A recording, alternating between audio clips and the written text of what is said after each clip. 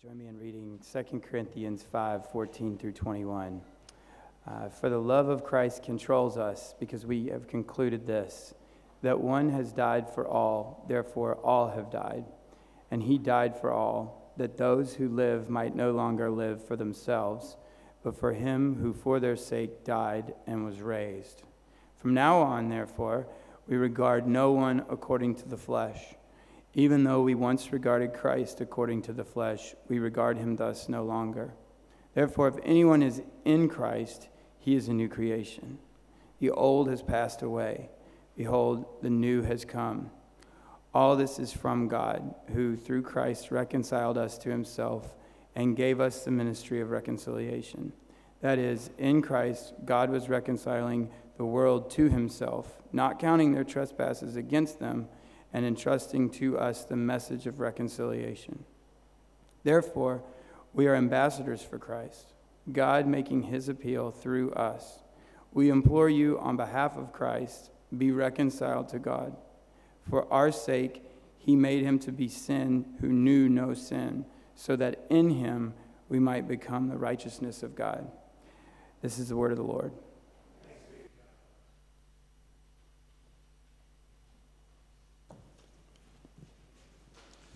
Well, I don't know if you are aware, and I mentioned it at the beginning, but this is actually Christmas Sunday. And so many years ago, long before we were all around, there were those who set up a church calendar. And in setting up the church calendar, it was a way to tell the story of God and how he continues to pursue us in his steadfast love. It's a reminder of how he comes into the world and then leads us into places of repentance. And so where we're sitting right now in what that church calendar is called Christmastide, which is the time between Christmas Sunday, or Nativity, the Feast of the Nativity, and moving on to the Feast of Epiphany, which is when the wise men came and showed up. So that didn't happen immediately. It was a few years later. And so there's a time in between that's called Christmastide. And it kind of makes sense if you think about it, because you really can't have a Christmas Sunday before Christmas. Christmas has to happen for Christmas Sunday to be around. And so we rest in that place. That's the reason why there's 4 Sundays of Advent, preparing us for that Feast of Nativity and what that means. And then what we get to do is for the next several Sundays is we get to spend time celebrating the fact that Jesus has come.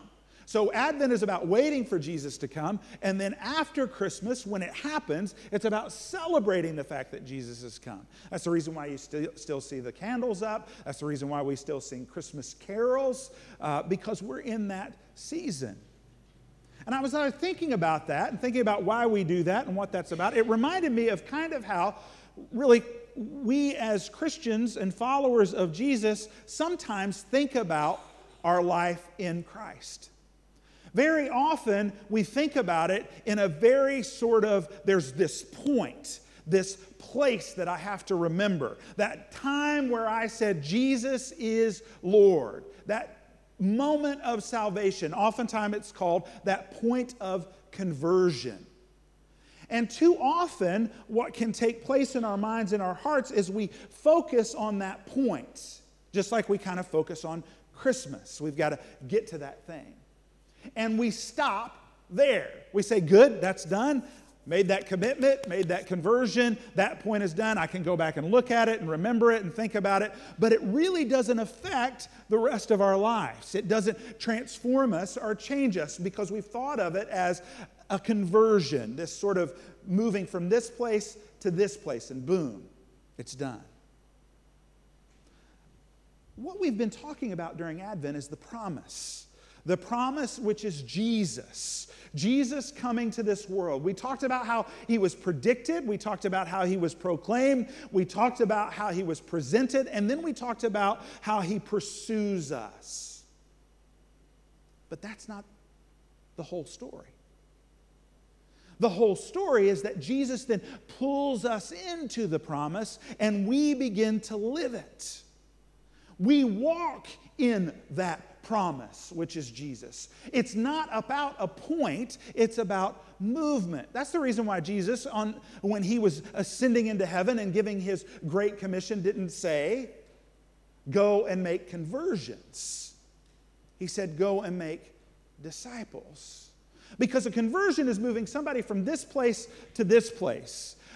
Conversion really is the language of commerce that says we've got an item and we want to convert you to being a customer of it. Jesus didn't seek out customers.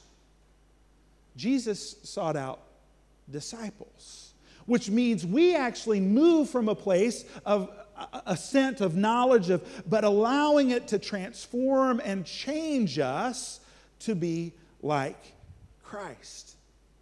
And that's what we're talking about today, what it means to be living in the promise, to do promise living. And we recognize that in this passage. For the love of Christ controls us. And then it talks about the fact that we are ambassadors and that we have a ministry of reconciliation. So real quickly, let me say this. There are those of us who are in Christ and those of us who are trying to discover who Christ is that are here present today. There are those of us who are followers, we call ourselves followers of the way or followers of Jesus. And there might be those of us, some of us here, that are saying, I don't even know who this Jesus is and I want to figure him out. This is about all of us because it reminds us of who we ultimately are. And that promise that has been presented and has been predicted and has pursued us changes everything. The first thing that we need to recognize, though, is it's not really about us. And that's hard for us to remember or grasp. It's really about what Jesus is doing, what God has done through Christ.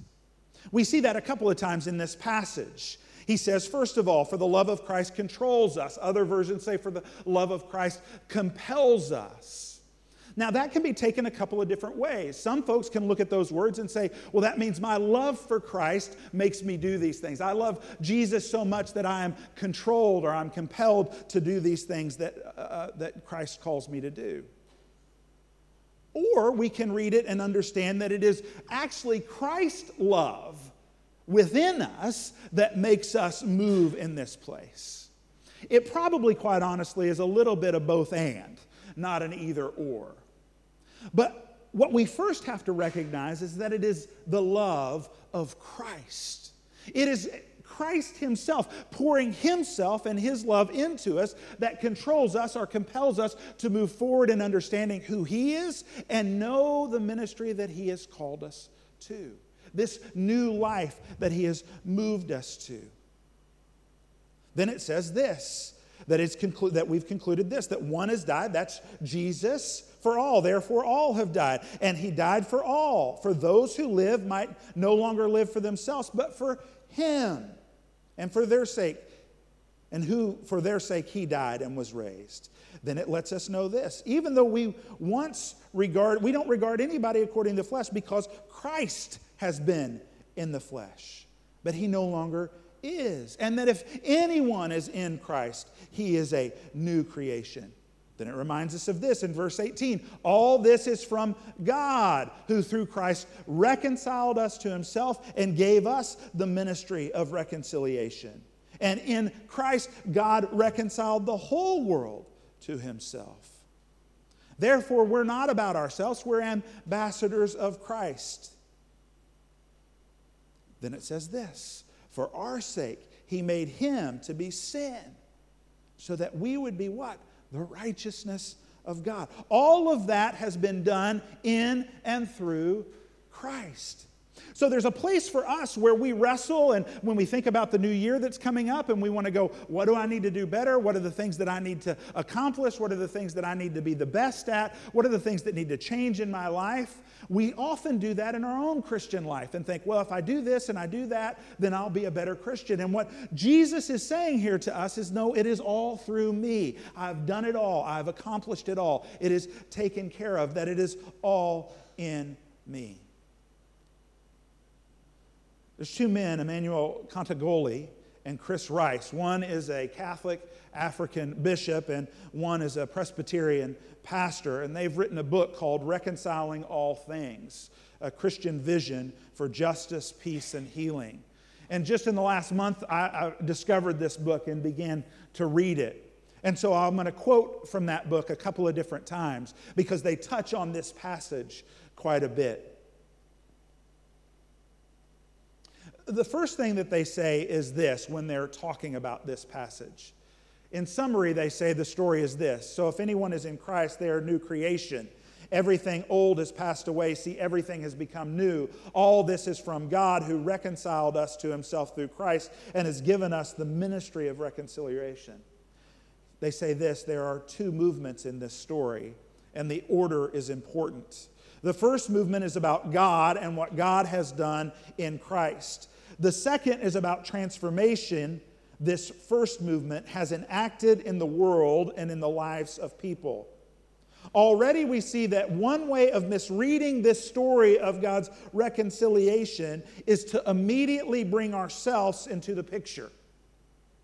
They remind us that in our action-infected world, we are tempted to first ask what we must do, jumping into action without dwelling on the gift that God has given.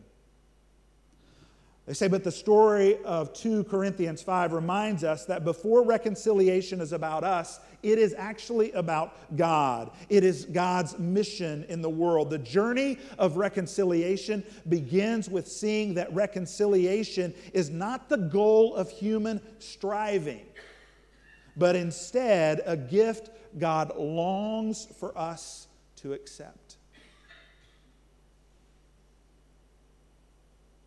It is connected with and gives birth to all the other gifts within the reality of God's new creation.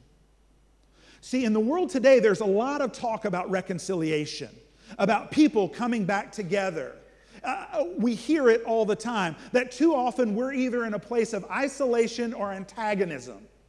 That our world is operating in a place where we're so afraid and so scared of everyone around us that we isolate ourselves out of fear. We build walls around our hearts and sometimes attempt countries. And we isolate ourselves because of fear. Or we're aggressive and aggro about it. And we say, you're not going to hurt me before I hurt you. I'm going to make sure I get this taken care of. I'm going to elevate myself into a power of position. And so in those two things, the world recognizes, we all recognize that ultimately leads to what? Destruction. We can't help but see it, that if people continue to be aggravated at one another, that it only creates war. And that if I isolate myself from those around me, then I will shrivel up and die because I am made for community. And so the world cries out and says something has to happen. There must be reconciliation. There must be a bringing back together. And so we create all sorts of systems, and we create all sorts of symposiums, and we create all sorts of books and language and things to bring us to that place. Why? Because we think we can do it ourselves.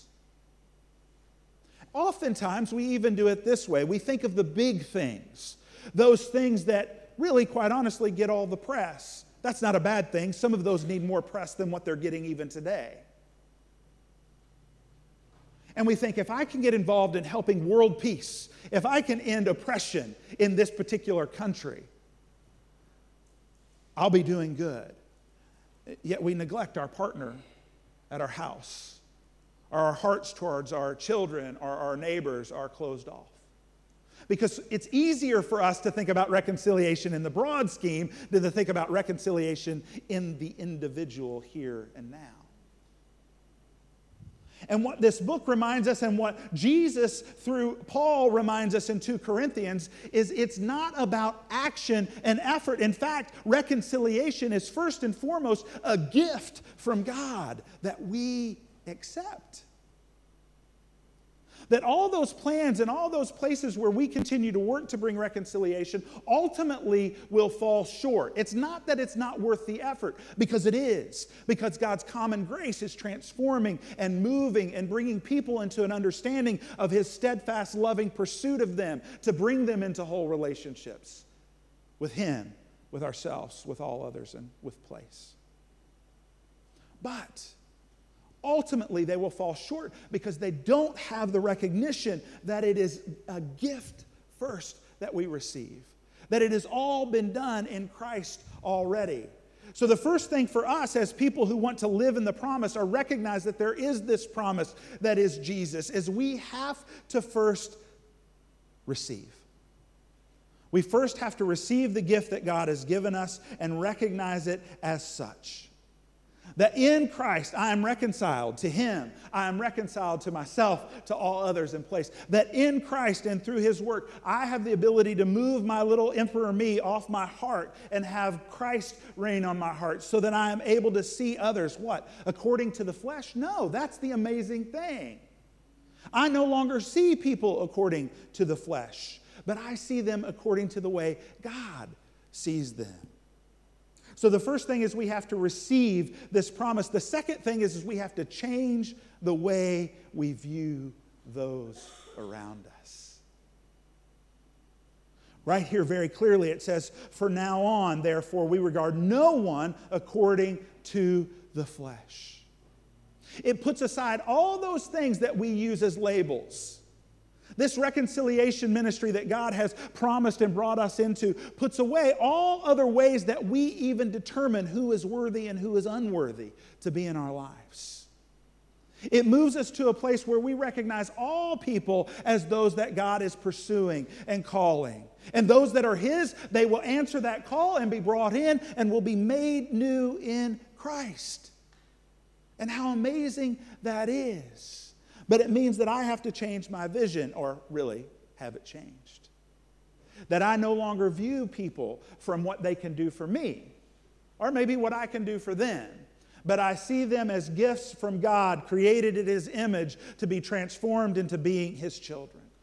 That everybody, regardless of creed or color, nationality or wealth, no matter whether I have known them for years or have just met them, they are someone who has entered into my sphere of life that I can now know beyond a shadow of a doubt is because God wanted them there. And I can now interact with them. It's an interesting thing to have happen when you transform that. When your eyes begin to see others as those that God has brought into your life so that you can see Him. Because you don't regard them according to the flesh anymore. You regard them according to the Spirit of Christ that can reside in them. And we see that and we begin to love people more deeply and we begin to honor people more deeply. We begin to celebrate with people more deeply and we begin to mourn with people more deeply. Why? Because our hearts are drawn together and brought into this newness. They say this in the book: the church's vocation is to be an interruption in the story of division and violence in the world. To be a sign and an agent of reconciliation, the church must inspire and embody a deeper vocation of hope in broken places. We do this through our presence in local places and in everyday, ongoing practices of building community, fighting injustice, and resisting oppression, while also offering care and hospitality and service. We're called to be ministers of reconciliation, understanding that Christ has already reconciled all things unto Himself. And so we move in that place. Now, oftentimes in our lives, it becomes very easy for us to hear stories that are so magnificent that we go, yes, that's what that's supposed to look like. For instance, I have a friend whose father was murdered, and he spent time writing letters of forgiveness to the men who participated in that. One of the men responded to that letter. He happened to be the man that was driving the getaway car. And from that time, they began to form a friendship because he moved from being the person who killed my father and moved to being the person who is made in the image of God. And he went on and he worked to have him get early parole, and he went on to help have him get a job and establish a business. And we hear those stories, right? And we go, yes, that's amazing. And they should inspire us. But as deep and as amazing are those stories is the story when someone in your life hurts you and you move to forgive them.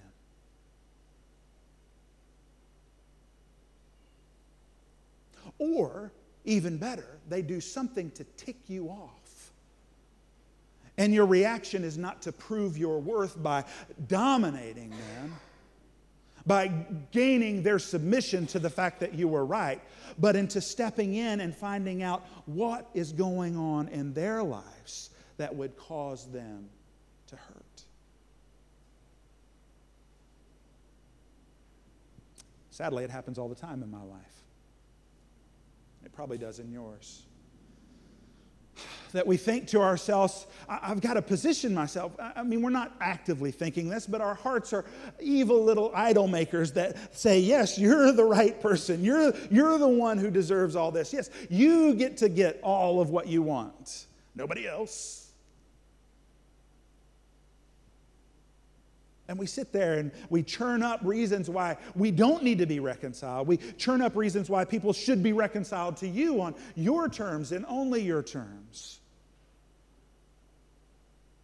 But there are places in our lives as we live in the promise that Jesus became flesh and died and rose again so that we now live in the Spirit. We see those in the Spirit. We recognize ourselves even in the Spirit. And that God is enabling and equipping us to move to the place of rapid repentance and reconciliation. That in an argument, we're the first to say, will you forgive me? I'm not even sure what I need forgiveness for, but I know it's there. Where we rapidly move to say, I can't let division linger longer than a moment. That when I recognize it, and listen, sometimes it takes years for us to recognize it, okay? Don't get me wrong, it's not like it hits us like that. Sometimes it takes years for us to recognize that. That at that moment, as soon as we know, we move, not because we have to do it, but because the love of God is compelling us to do it. My friend that I was telling you about would let you know that he didn't like doing any of the things that he did. He didn't want to write the letter giving them forgiveness. He didn't want to spend time allowing his mind and his heart to be transformed from seeing them as the enemy to seeing them as a child of God. He didn't want to, but the first thing that he thought was that I was called to forgive as a Christian, and so I have a duty to do it. Sometimes that's how it has to start for us, guys. Sometimes it has to start with a duty. Oh, but the mercy of God is this, that it doesn't stay a duty for long. It becomes an act of devotion. It moves us to a place of praise. And that's the reason why it looks this way. Again, quoting from Kotagonya and Rice. This story that we're talking about, of reconciliation, is about both the interior and the exterior. It's about contemplation and action. It's about sanctuary and streets, heart and body, worship and activism, theory and practice, desires and deeds, preaching and living, individual and community, baptism and politics, praying and prophesying, church and world. God's mission of reconciliation challenges us, moves beyond, even explodes all conventional distinctions. I'm no longer in the flesh. I no longer operate or walk in that way. How is that even possible? Oh. For our sake, he made him to be sin who knew no sin, so that in him we might become the righteousness of God.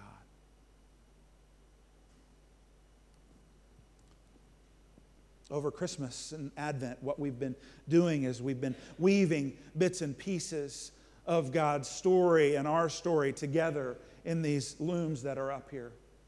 And you'll notice that if you look at the bottom, they're not complete. And there's a reason for that. And it's not just because we didn't complete them. The reason that those are not complete is that it is a reminder to us that the story is not complete. That in fact, yes, the work is done. God's mission is accomplished. That all things, as we're reminded, have been reconciled to Him in Christ Jesus. But the work is not done. The story continues to go on. And He calls us as His ambassadors to be part of that story. And so the verse that we hold on to, the thing that we proclaim most of all is this: for our sake He made Him who knew no sin to become sin, so that we would become the righteousness of God. Listen, if you're here today and you have not heard this message and you believe that there is no way that God loves you, God loves you. So much that He pursues you endlessly and cannot wait to have you be His child. So much so that in His story He said, I will become the thing that separates me from you so that you can become complete in my righteousness. And for those of us who have been followers, hear me now. You need to hear that same story every day. Because just like Christmas, it's not a day. It continues on. It transforms everything. It causes us to remember and know and believe and trust that I am the righteousness of God because all things have been taken away from me that are sin. In Jesus, they have been transformed.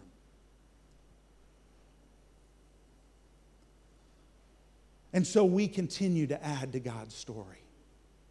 We tell it out as it gets reflected in our lives, in our particularness, and in our community. And that's the reason why we end in this way. They end by saying the Christian practice of reconciliation has to do with recovering first a posture of receptivity and gratitude. Are we thankful for the God that pursues us? Know that He is ever pursuing you with His steadfast love. Even if you've already been saved, He continues to pursue you with His steadfast love. Let me pray for us. Father God, You are good. You are good all the time. We pray that these words will be Your words, and if they're not Your words, that they will burn up and blow away. But if they are Your words, that they will take root in our heart and that they will bring You glory and honor and bring us deeper in the knowledge of Your love for us. In Jesus' name we pray.